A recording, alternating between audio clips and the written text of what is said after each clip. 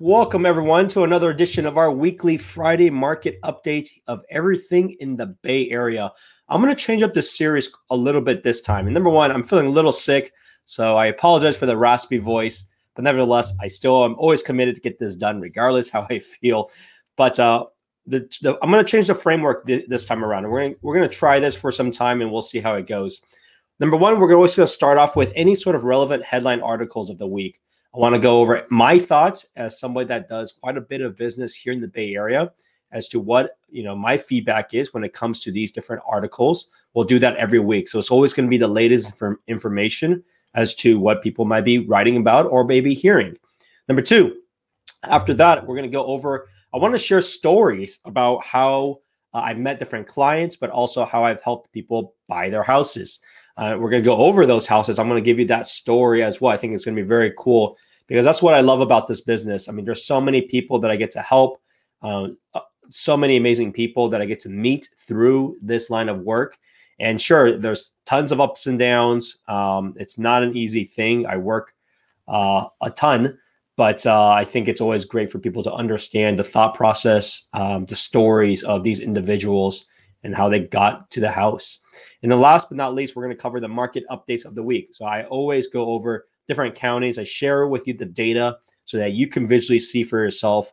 And I also give you some of my thoughts when I see these numbers as well. So lots to cover today. Different framework, but let's get going.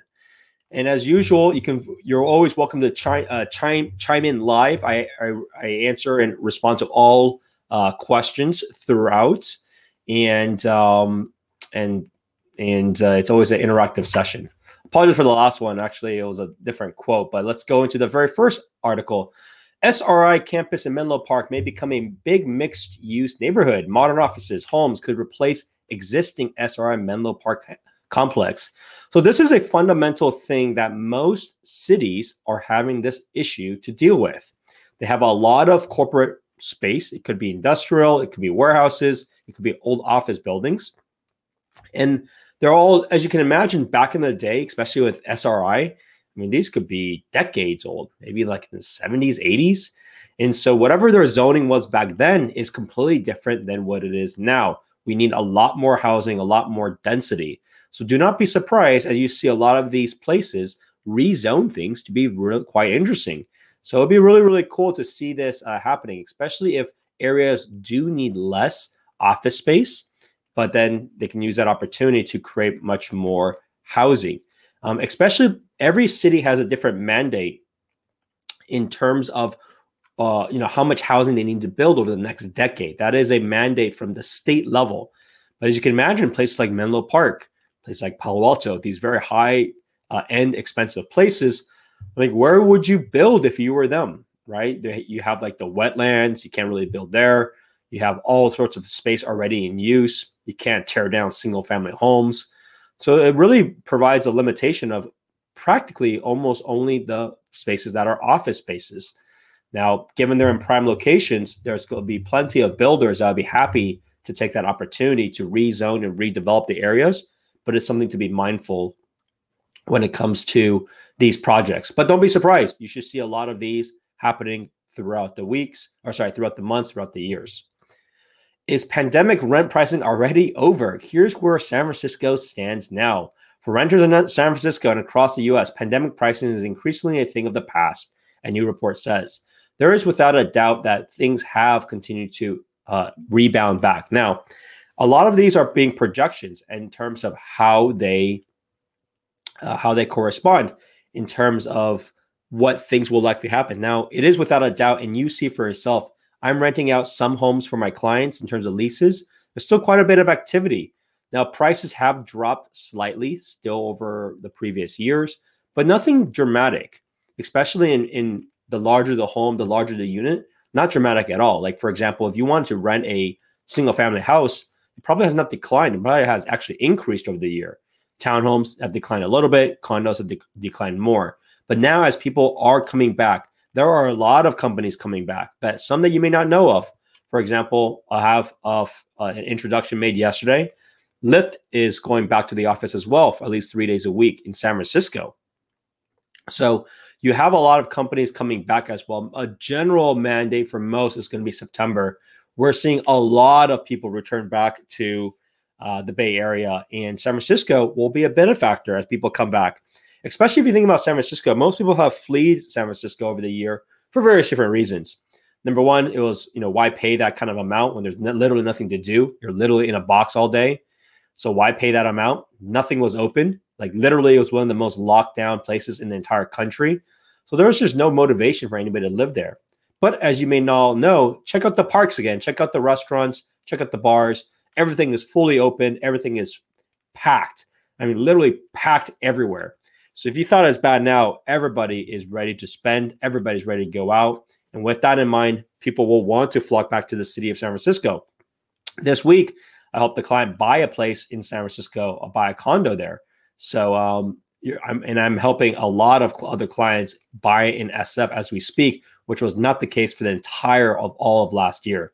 But that is changing very quickly, and I will show you the data that reflects that momentarily. Now, when we deal with this kind of market, the thing that is very interesting is you have some clients, which are, fortunately, a lot of clients of mine that have the long-term thinking. At the end of the day, while things will get hot, things will get cool, generally homes will go up about 6% a year on average in the Bay Area over an extended period of time. That has been the data of the last 4 decades. Now, some people may be spooked, right? Because things have gone a lot faster than in recent times. So at the end of the day, it depends on the individual, but people should not lose focus as to why did you even look for a house to begin with? Many people forget that because they always fall into the trap at the end of the day of just being a renter. They say, you know what, it's easy to be a renter, which it is. Of course, that's the whole trap of it. It's quote unquote less, which it is. It's less headache, less work, less of a process. It's easy to get a rental.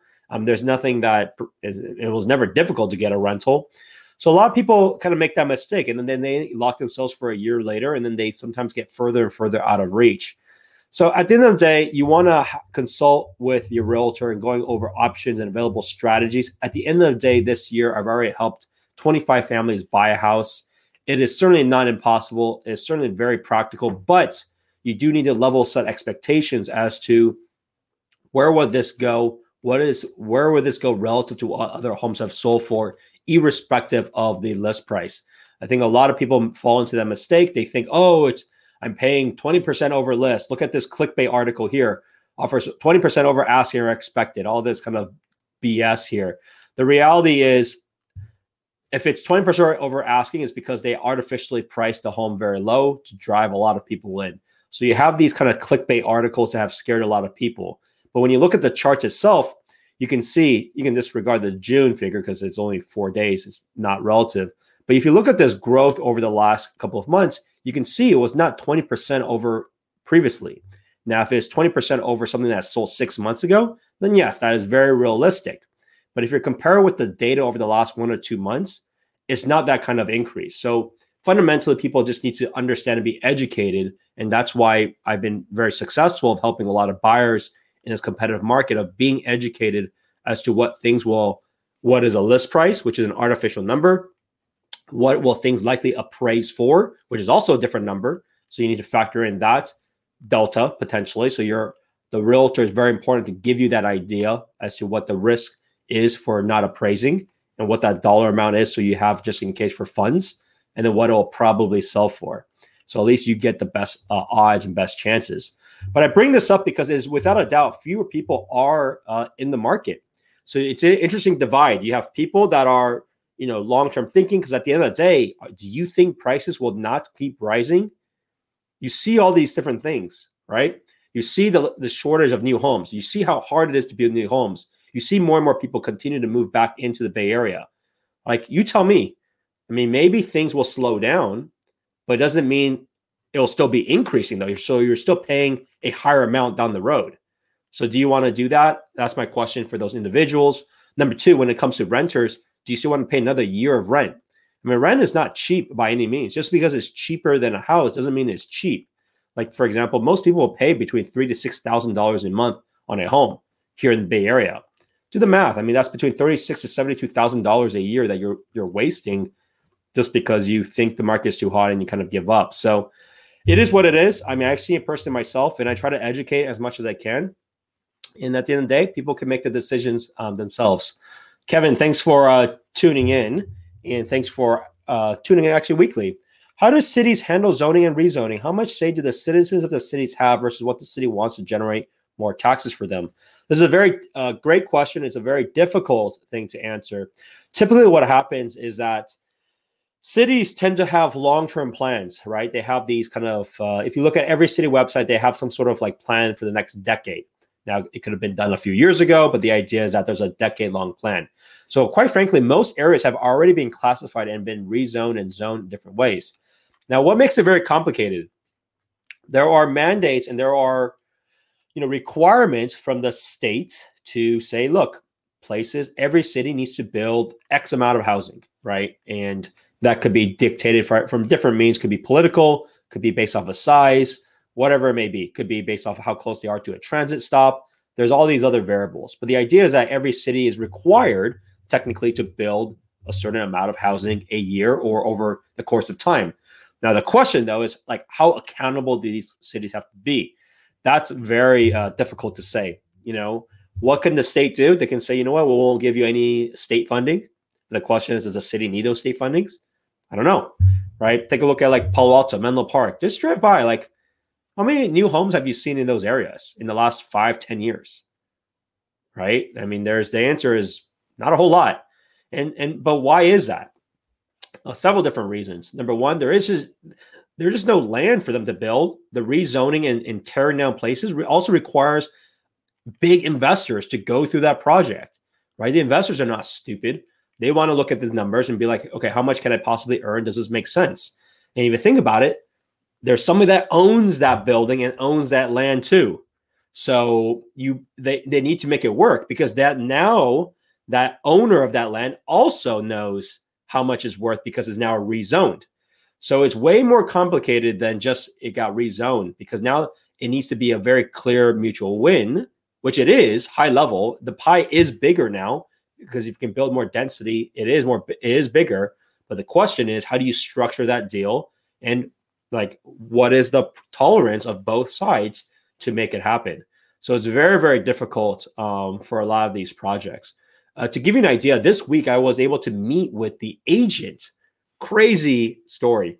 Meet with the agents that helped the family build and develop Communications Hills. Anyone that lives in the Bay Area knows how massive the Hill is, right? I mean, now their goal is to make, I think, 3,000 units, something like that. They made only half of that so far. They're almost done with phase 2. And they're going to have like industrial space, which is pretty massive, about 25,000 square foot of space. They're going to have a mixed use space of like office rentals as their next phase, but that's a couple of years out. But like that project started in discussion with the city back in the 90s, I think. Actually, probably the 80s and 90s. It took 2 decades for them to decide what they're going to be doing in the plan before they even started building. So you see these things that are very difficult, number one, very complicated, and there's so many parts. Now, the reason why Communications Hills was able to do what they did is because the owners owned it outright, right? So they have the patience to last forever. But if you were buying, a commercial space and you have a bunch of stakeholders, then that gets very, very interesting, right? Because now you have a different stakeholders to report to. There's different things.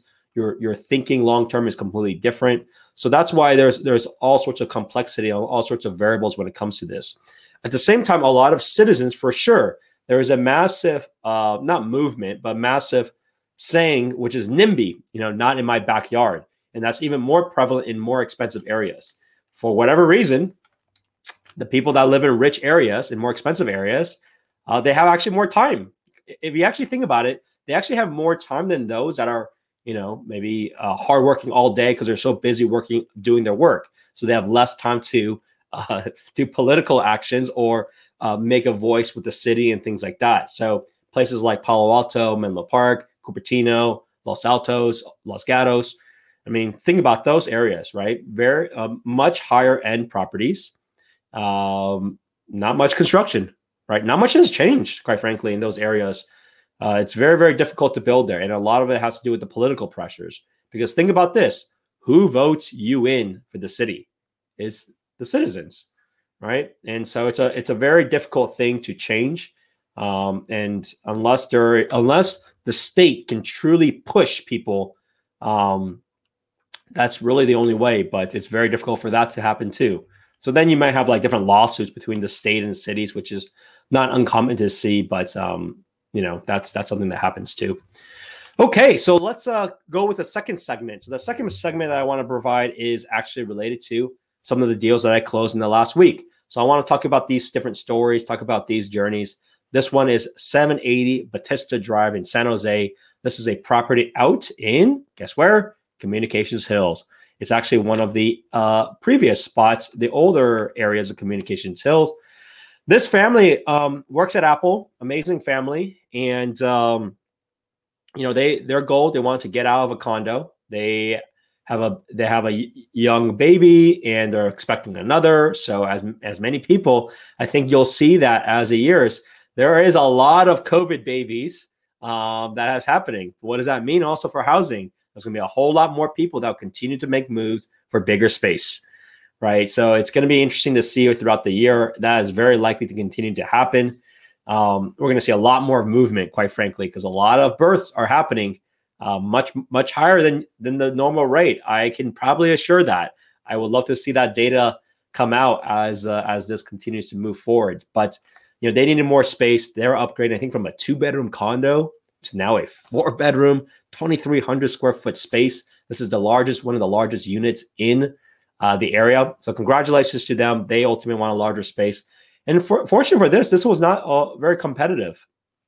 It was on the market for some time, given it's one of the largest townhomes, at least, in the area of Communications Hill. Was not too difficult to get. And what's crazy was that they were about to give up. I think they were about to say, like, hey, we're going to look for 1 or 2 more weekends. If we can't get it, we're just going to give up and just stick with our condo. And you can't imagine how many times this has happened. Like, so many times, you just kind of keep pushing. I mean, don't take it personally, right? You're not the only bidder. This is not a super easy environment, but it's not an overly difficult environment. It's kind of neutral. So you want to keep your emotions neutral as you go through this search. And of course, the realtor will be able to give you guidance and kind of be your therapist, quite frankly. You don't want to jump off the cliff and just give up, especially if you have not found something in a month. I mean, that's, I know everybody wants to kind of move in fast and fill in needs, but at the same time, if it doesn't work, as long as you're doing progress, as long as you're learning, as long as there's, as I mentioned, progress, then you'll do very well and you will find a house sooner than later. I can guarantee that. Absolutely guarantee that. Okay, the next thing is another client moved in this week. So the Linden is finally open. I think they were actually it was pretty funny. I think they're literally the first owners to move in. Now, Linden, I think maybe has sold maybe over 30%, something by now, potentially even more. But then they're finally able to be moved in. They're going to have this pretty amazing patio space that's a shared. It's not necessarily rooftop because it's on the 4th floor, but it's a nice open space that has a great view. So I certainly am going to visit there as soon as they start throwing parties out there. But this is a really cool spot because the Linden is actually in South San Francisco. And that area in South San Francisco is walkable to a lot of the small shops, lots of restaurants and things there. It's also pretty close to the stations, so the public transit to be able to get to the city or go to the South Bay. I think this is a pretty overlooked area. I think people should definitely check it out. If you or anyone wants a new construction condo, this is a good spot for that. I think you might be pleasantly surprised. And these are also move-ins. So if you have anyone interested, just feel free to let me know. I can give you my thoughts. I can represent you as a buyer and help you with this move. But great spot. Congratulations to them. I believe their story was they were renting the place. We looked at several different condos throughout. But it didn't take too long. We were only looking at new construction condos. The pro and con is that there's not a whole lot of new construction. So the search is actually fairly limited when it comes to at least new construction in like kind of the peninsula side. So it's a very great win for them. I'm happy for them. They just moved in, I think, last Friday, and they're super thrilled. And they have an amazing view of the hills. So major congrats to them. You are welcome, Kevin. Thanks for tuning in. All right, let's take a look at the data itself. So San Mateo County, looks like this week, I suspect we're going to continue to probably see lower numbers. Generally, the springtime is the busiest time. And you can see there's quite a bit of new listings that come on every week. As the weeks progress through the summer, I suspect a little bit of a drop-off. We shouldn't have these high numbers. These numbers are very high. These are higher than pre-COVID. So do not make that mistake that we have a limited amount of new listings. That is not the case. Now, you can disregard the figures I have for June, but at least I want to show that, it's completely up to date. But you can see the trends over the months. You can see it continue to push higher. I would say about a 5% increase a month is what we have seen. So it's very important to understand what has other homes have sold for in the recent time and add that buffer. But it also means that your appraisal risk will depend as well as to what other homes have sold for and when they have sold. So it's very important to understand that, especially in San Mateo County, which is a very competitive county, as I mentioned, as people are clearly moving back to the area. The other thing next is Santa Clara County. Santa Clara County, as you can see, also a drop in new listings. Now, I think this has a combination as well. This data was pulled as of it was Memorial Day weekend last weekend. So this is so it's a data pulled from that. So there is going to be a little bit less potentially for the holidays. But either way, I think as we enter in the summer, you'll encounter the same thing. But as you can see, the figures, May hit an all-time record high, pretty substantial increase. I suspect that this growth will continue to happen. I suspect it'll probably be a little bit slower, but I still suspect that the growth will continue to happen. So you can see just the median prices. The median sale price of a single-family house in Santa Clara County now is roughly around 165-ish, 1.65 million. And you can see even condos and townhomes have picked up quite a bit over the months. This has to do with several factors. People are giving up from their dreams and aspirations of initially starting off with single family. And there's nothing wrong with starting off with a condo and townhome. That is how a lot of people get started with their search. Look at Alameda County. I'm going to start putting some data as well. You can see there's 516 new listings, quite a bit of new listings in Alameda County. You can see contingent pending 321 so far. You can see the figures. Like I said, disregard the June figures, but you can see that May was a very big, very good positive month for Alameda County. And look at this spike. This spike is pretty strong. So it's one of the areas that has continued to grow and continue to do very well. Now, do I think it's still going to be this hot? I suspect it'll probably continue to be this hot for a while as people continue to move outwards to the East Bay. However, I think there's going to be a big factor by the time that September hits around and people get to see the traffic again, that there should be an impact to slow the growth. I don't know if it will decline, but I think it will slow. Like I just drove recently to, I was meeting with a client because we got in contract for a property in Hayward, and traffic is getting pretty bad. It's getting pretty bad again. And so that will be a factor, which a lot of people are not realizing given they have not been out of their house for some time. But as more and more people will go back to the office, that will be a meaningful impact. Next, let's actually close off with the last one for today, which is San Francisco. San Francisco prices have continued to increase. I mean, take a look at single family houses. So you can cut the clickbait article when it comes to San Francisco of a doomsday. If it was so doomed, why would it be increasing just like every other county in the Bay Area? I mean, take a look at these figures in May. This is a very stellar number for single family houses in San Francisco. So it continues to increase, continues to do very, very well. The caveat though is condos, but condos, as you can see for May, has been the highest it's been for the last basically almost a year, but pretty much match what it was back in July. And I see that myself. There are a lot more activities of my own clients, of people actively looking, of open house traffic. There is a lot more activity, a lot more people going back in. So there are still many opportunities, but don't expect like crazy lowball numbers for these. Expect some decline because I looked at the figures. Prices have been relatively flat, I would say, the last 3 years in San Francisco for condos. So it hasn't changed a whole lot. But don't be surprised where it's going to be higher than it was just a few months ago. But it's nothing too crazy out there. Pretty predictable. People have a lot of options. but there is certainly a lot more activity that's going back. And I'll answer this as a wrap up because this will conclude the session. A lot of people are anticipating that the market will cool down after this summer season. What are your thoughts on this sentiment? I think, Kevin, at the end of the day, everyone is hoping and praying. That's my answer to that question. People have always been hoping and praying that things will slow down. A lot of people everybody's hoping and praying. And for me personally, I don't think it's a bad thing. I work with a lot of buyers. To give you an idea, right now I'm working with at least probably 30, 40 buyers as we speak. And amongst them, like how many people are dropping off? A lot of people have dropped off. Not the 30, 40, because those are active. But other people have dropped off in general. And so if it does cool down, it's actually going to be better for everybody, right? It's going to be better for me because I don't have to keep telling people, hey, look, stay focused on your goals. It'll be much more modest, and it'll also be much more predictable as to what we'll go for. However, it is unlikely to happen. I think I will probably call the counter argument to that. It seems unlikely. I think things may get worse. And here's the thesis as why things will get worse, at least for the next year. I think things may get worse for several reasons. Look at new construction. You tell me how much new construction is left for people to absorb.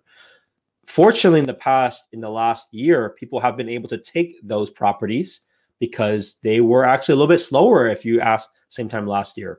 But look at all those massive developments. Look at Nuevo, 80% sold out. Those are Santa Clara townhomes and single family. Look at all new construction all over the Bay Area, at least for townhomes and if they're single family. You tell me how much is left. The earliest move-in for a majority of those is going to be the next year. And that's if they even have any left to sell. And then look at what's coming down the pipe. There's a big gap, right? Look at Communications Hills. They sold out 1 year in advance. What do you think that means now? They will not build anything for the next 3 years. What do you think that means for now supply? Right? So these are data. This is actual data. This is something that people need to understand. Things may have a very good probability of getting much worse. That's one case, which is the supply side. Case two, which is the demand side. People are coming back to the Bay Area. Now, there's their choice what they want to do, right? Do they want to rent, which will drive up rent? Or do they want to buy, which should drive up buyers, right? So you have that going on too. So who knows if things will go crazy up, but at the end of the day, it's unlikely that things will decline. Now, I could be completely wrong, right? If interest rates shoot up like crazy, that's the bear case, which is obviously out of our control. That means the economy is also doing well. So that's the tricky part related to that. But when it comes to supply and demand, it's very, very difficult to gauge that and factor that in. But from a supply perspective, it's not looking good. From a demand perspective, it's higher because everybody's moving back because of the offices. So I suspect that it should be a pretty wild still next 12 months. So I'm all in. I'm continuing to be very bullish about what's happening. I'm working as much as I possibly can to help as many people as possible. It's been very intense, but appreciate all the questions you tuning in. And of course, if anyone else has any questions, feel free to reach out. These are live, so I answer everything in real time. If you're not able to tune in live, you're welcome to leave a comment either on my Facebook page or on YouTube, as I will get back to you with my thoughts too.